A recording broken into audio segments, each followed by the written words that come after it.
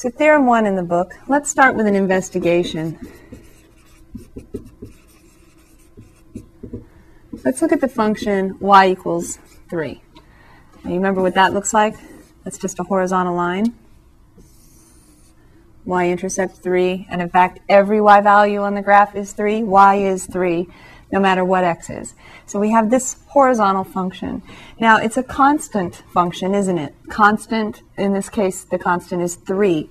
So I could ask you, what's the limit as x approaches, you can pick any number you want, 1,000,000, 2,000,000,000, I could just pick 5. The limit as x approaches 5 of 3. So what we're really doing is saying, what happens when you take the limit of a constant? And if we look at the graph, it's a constant function. So what y value is that function always approaching?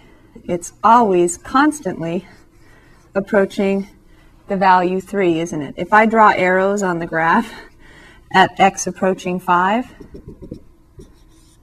as x approaches 5 from the left, 4.8, 4.9, 4.99, 4.99, or from the right, 5.1, 5.5, no, that's not going down, 5.1, 5.05, 5.001, and so on, getting closer and closer to 5, the outputs on the function are approaching always, but at 5 as well, the outputs are approaching 3.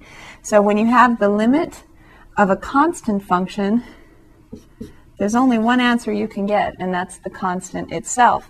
So now the theorem, of course, doesn't have numbers, because we want it to be true for any value of x, a and b and c and whatever we have. So as x approaches a is what I'm going to use, and you have some constant c, the limit is, again, you tell me. The limit is just back again, c. So the limit as x approaches a of a constant is the constant back again. You'll see why we need this when we go back to one of those polynomials where we have a sum of a bunch of terms. So here's the graph, y equals 3. Constant function has a constant limit. In this case, it was 3. In general, it's whatever your constant is, that's what the limit is, no matter what x approaches.